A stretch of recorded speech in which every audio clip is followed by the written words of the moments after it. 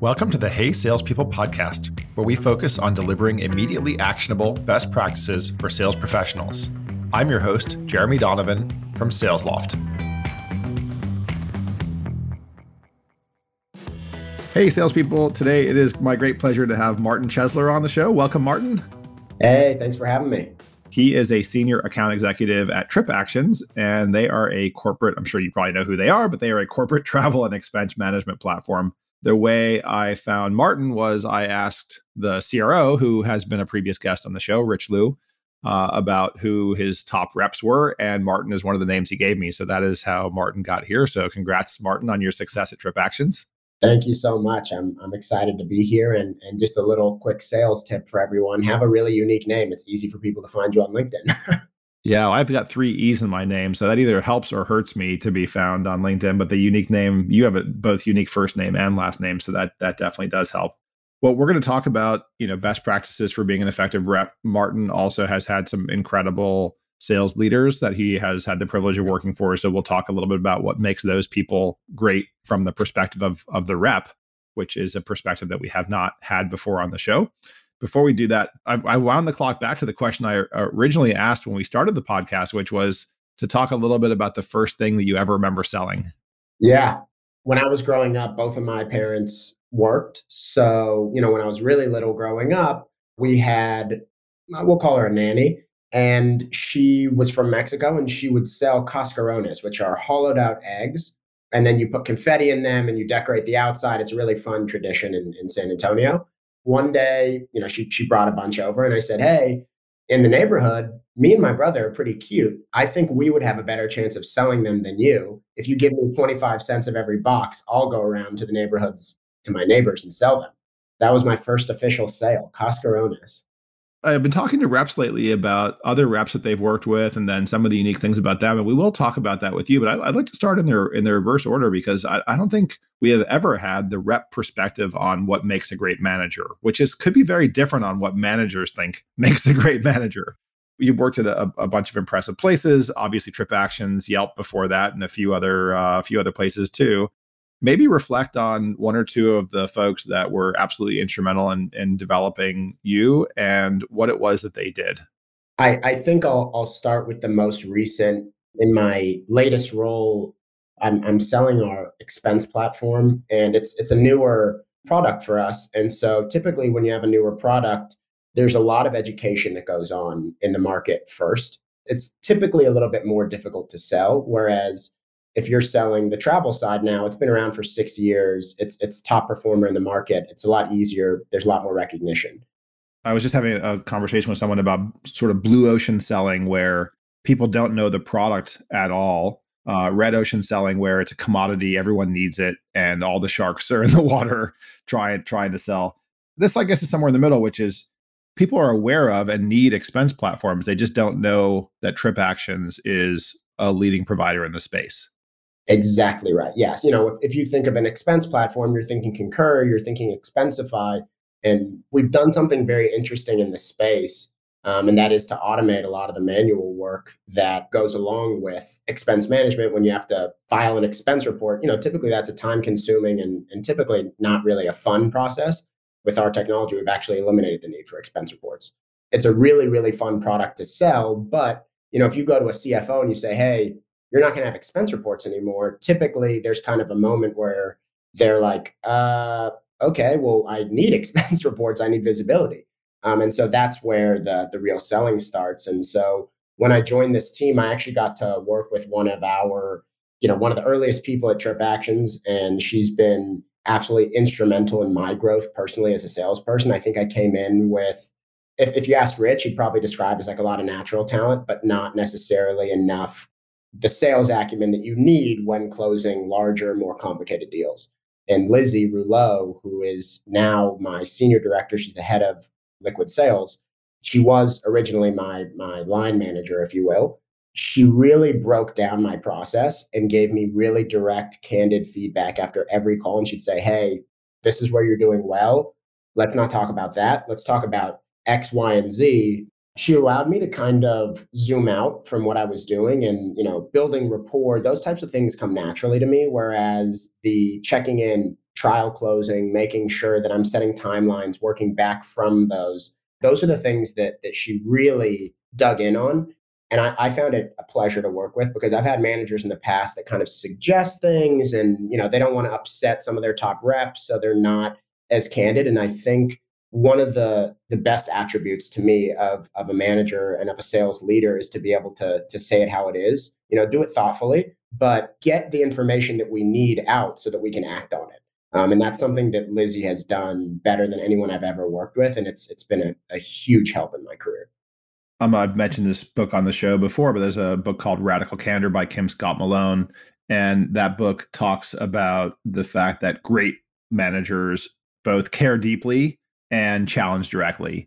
And a lot of managers, it's just human beings, right? We naturally, unless you're a psychopath, care deeply, but the challenging directly doesn't come naturally to us. And when you care deeply but you fail to challenge directly, you're in the quadrant that she describes as ruinous empathy. It's unfortunately rare that managers will challenge you directly. I'm curious, you said that she really broke down, she listened to the calls, break down the calls. Call recording is now fairly ubiquitous. I find a lot of managers don't actually, there's a lot of recordings that never get listened to by anybody. Is that your experience too, that not all managers actually do that work? Absolutely.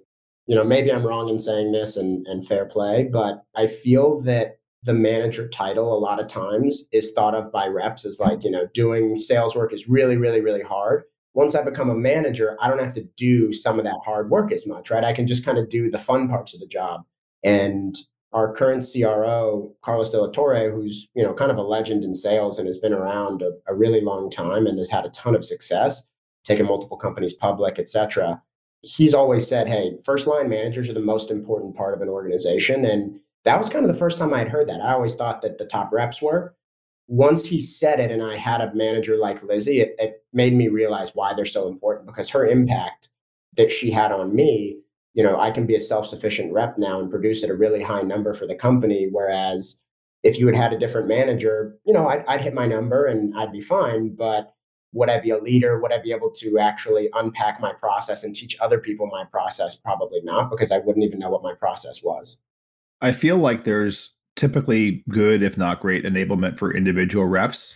But then, yeah, when a lot of the problem a lot of companies have is that there's not a lot of systematic knowledge and process discipline and training for the first line manager. They get asked, what's the forecast? How's the pipeline, right? By their bosses. But the middle managers, the RVPs or what have you, a big part of their job that I think a lot are not doing is holding first line managers accountable to do the things like listen to calls and truly coach the reps and not just be a desk jockey looking at dashboards. Yep, you're exactly right. Another person, if Lizzie listens to this, thank you, Lizzie, for everything that you've done for me. And, another person who you had already mentioned at the beginning of the call who referred me to this call was Rich Liu, who has always been someone that I've looked up to more in honestly like a mentorship capacity. He's like a really, really incredible person and someone who I've learned a lot from. And when I'd first become an AE at TripActions, I actually had heard about this expense product and I was begging everyone internally, please let me get involved with this. I promise it'll be good. It's going to be great. But I just didn't have as much experience as a lot of the other people who were vying for the job. And Rich really took a chance on me and hired me, being the least experienced of all of the AEs who got hired for this new role. I think he would tell you I repaid his faith in me. But I think you also need leaders who are not afraid to step outside of what might be conventional wisdom. It's like, oh, hey, X, Y, and Z have more experience. Maybe they're a little bit older. Maybe they have something else kind of that's on paper.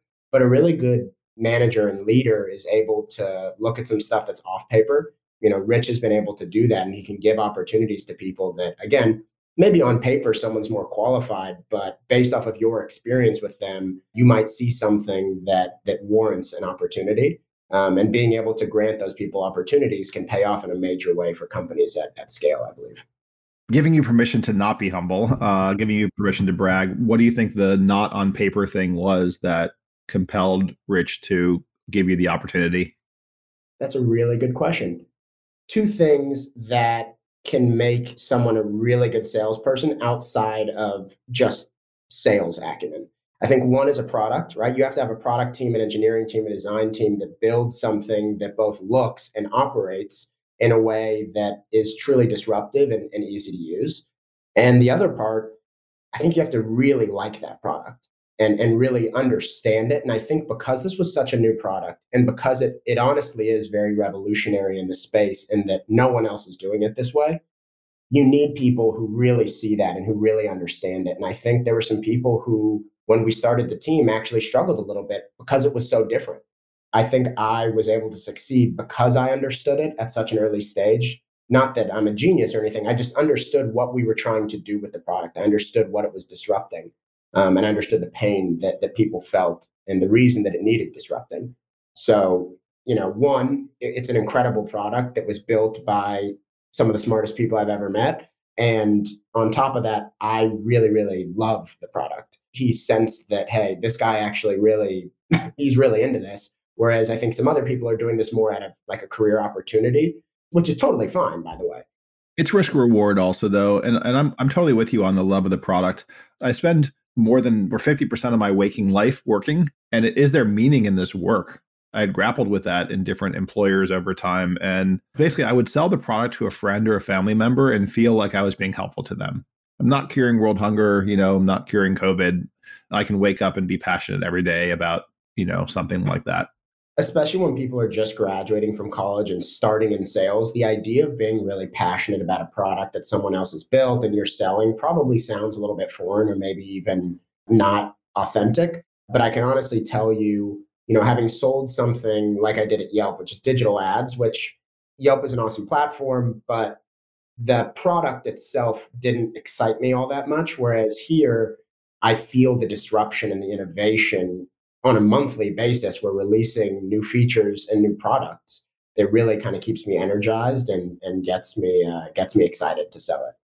At Yelp, the culture is very interesting because it's like 4,000 people like right out of college, right? Like the managers are a year or two older than you. There aren't a lot of, quote unquote adults in the room, if you will. And so it was interesting because there weren't so many people that I looked up to, rather people that I competed with that became friends of mine. I'll give you one, for example. She's at Google now. Her name's Zanat. And we would kind of always go back and forth in the New York office, 1 and 2, 2 and 3, kind of back and forth, back and forth. And at first, you have an office of 1,000 people. So it's very easy not to have met someone. And when I hadn't met her yet, I was kind of like, I don't like her. I'm better than her. She doesn't know. And then, one day we kind of sat down and like had this conversation where we basically said, hey, I know you, you know me, but we've never actually met. And she's one of my good friends now. So it was an interesting culture in that I felt like it wasn't so much people that I was learning from as much as I was competing with and kind of taking things from them, and they were kind of taking things from me. I mean, I think there was a mindset early in the sales career that you are competing with your team members. There's this eye-opening thing that I know actually we're competing with other digital ad sellers, or we're competing with No Decision, and you and she can actually help each other and share best practices. That's a great way of kind of summarizing it, I would say. I think the lesson that I took out of that 2.5 years was, hey, Zanat is not your enemy. You can actually learn a lot from Zanat and she can learn from you, and you guys can have a really cool friendship and you can motivate and push each other to continue to improve. What I was really excited about when I moved to TripActions is I felt like there were a lot of people who had a lot more experience than me that I could learn directly from and kind of look up to as mentors. So you spent nearly 3 years at Yelp. You were working as a mid-market account executive. And then when you joined TripActions, you actually went back into a mid-market SDR role. I have seen that, by the way, and I typically see that when people go from like a smaller company into a bigger company. You went from a bigger company into a smaller company and made the reverse thing. So what was that all about? It's funny. I think about this a lot, and I always go back and forth with whether or not I made the right decision. I think I did make the right decision because I wouldn't be where I was now if I didn't do that. But I had a lot of interviews when I left Yelp. I really wanted to find something that I was really passionate about, and that takes time to find a company that you're really invested in.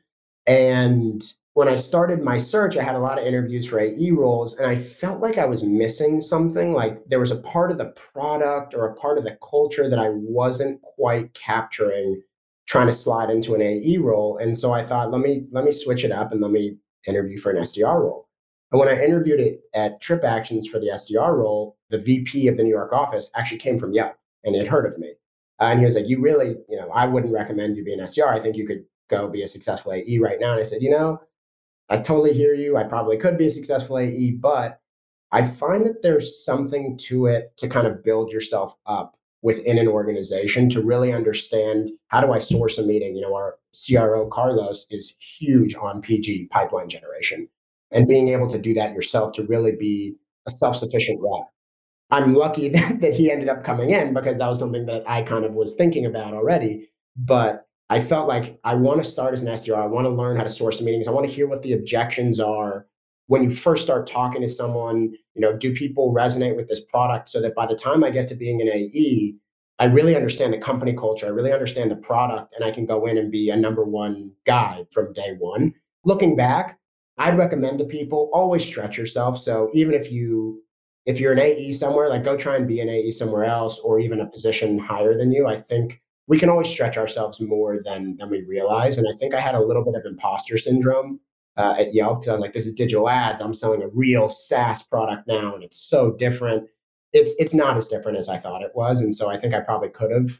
I want to be learning always in everything that I do. And I do think that probably played a factor in my decision to go with the SDR role rather than the AE role, because I felt like, hey, maybe there's something that I'll be missing out on learning if I go straight into the AE role instead of the SDR role. So one quality that I've realized more and more that makes a good salesperson is curiosity and is that desire to be learning always. If you were interviewing somebody, whenever you ask people, what do you look for in a rep, they always talk about a virtue of some sort. Everyone can express those virtues. I'm always wondering, how do you test for things that are fairly obvious things, but how do you actually test for true curiosity? It's really hard, to be honest with you. I've been on the interview team, and so I've tried to perfect that. And I was interviewing from a different role, right? So I wasn't interviewing as a manager for someone on my team. I was on the team interviewing to make sure that people were culture fits and that, if I picked up on anything, maybe that the manager didn't. And I found it really helpful to have conversations because I feel like curiosity comes out in a conversation more than it does like, hey, do you have any questions for me? It's like, yeah, you have something scripted that you wrote down that, you hope is going to be an impressive question. But I think it's a totally different matter when you're talking to someone and they're asking you really interesting questions and you're flowing back and forth. Who were you thinking about at Trip Actions that was coming to mind for you? There are two names in particular I'm thinking of. One was earlier on in my time at Trip Actions. He was the number one AE, by far the most revenue. So obviously your eyes kind of go that direction. But what I realized was it wasn't even so much his sales process that made him great. I still to this day, I tell him all the time, I'm like, hey, I think you could really do, this and this better. But it's his product knowledge and industry knowledge more specifically. It makes him an expert on calls and prospects trust him and he stays really in sync with them when they become customers and he has really good relationships with all of them. I found it to be so cool that when he came on a call, he knew what a prospect was going to say before they actually said it. He knows what the typical problems are. And when I say problems, I mean kind of pain points of the industry are. So when he's talking to a travel manager, he knows that they're worried about unused tickets or, they're worried about how they're going to control whether or not an employee books a first class or a economy ticket, whatever those things are. But he knows what they're thinking about because he knows the industry and he knows our product. And so he's able to build a ton of trust with them on a first call where they realize, oh my God, this isn't some 22-year-old out of college working at a tech company. This is a travel expert that happens to work at a really innovative software company. And I think that was a big eye opener for me as to a really important part of sales that I don't think people talk about enough. I was reading a book and talking to this very provocative sales consultant. And sometimes the consulting ideas, they don't survive once the rubber hits the road. But one of his ideas, and it relates to this, was he was very anti-SDR, the way SDRs operate today. And he said we should convert them all to researchers, and the researchers should do the research on who the good prospects are, queue them up, like stick them into your cadence, but then you press the trigger so that every single communication ever with the prospect doesn't come from the person who doesn't have the product and industry knowledge. Every communication comes from, the AE who has that deeper depth of knowledge. You having been an SDR and now also being an AE, what do you think about that model where the SDRs is not emailing and calling, but they're just queuing things up for you? It's an interesting model. And we kind of did something like that a while ago where we felt like, hey, maybe if the communication comes from the AE, it might be a little bit better. I think there's probably some merit to it. I do feel like the SDR role isn't just one where it's about setting meetings for AEs. That's obviously the end goal, but you're also building your own internal sales force, right? I mean, a lot of the SDRs are going to go on, hopefully, to become AEs. And so I think if they're not doing those things themselves and they're just queuing up, they might be missing out on some of the really important learnings that come along with managing those conversations and actually doing it themselves. What are some of the things that you personally do, and I also add don't do, that make you effective in your role now? I am really, really, really hungry. I joke all the time with people, but it's like, hey, I'm starving out here. I'm not starving, but I operate in a way that is as if I am starving. And so, if a prospect emails me at 2 a.m., like I will literally email them back in 30 seconds. So I really tried my absolute best to put prospects first and operate with that type of urgency always. And I think it's something that they really appreciate because, CS always gets annoyed with me when I hand them off to CS. They are expecting them to respond with those response times. And they're like, hey, that, Martin's insane. That's probably not going to happen. But I think the other one, being able to read people and to read scenarios is really, really important. And it's kind of one of those things that I don't know exactly how you teach it, but being able to read what a prospect is thinking based off of something you said, right? Maybe the conversation has turned a little bit, maybe they're a little bit annoyed, maybe they're really excited about something you said, and being able to capitalize on that. So, if they are really excited about something you said, if you can read them, then you can double down on that. And you can kind of really go deeper on that and start asking those, level 2, level 3 questions, talking about deeper parts of the product there rather than spending time somewhere that they don't care as much about. Well, if people do want to learn more about TripActions, get in touch with you, what's the best way for them to do that? I would give my cell phone number out, but my fiance would kill me. So we'll say LinkedIn is fine. I think LinkedIn is fine. His first name is actually spelled Marton, and then Chesler, Chesler. Well, again, Martin, thanks so much for being on. Absolutely. Thanks, Jeremy. Hey Salespeople is a production made in partnership with Frequency Media. I'm your host, Jeremy Donovan. This podcast is available on Apple Podcasts, Spotify, and wherever podcasts are found. Thanks for listening to the Hey Salespeople podcast.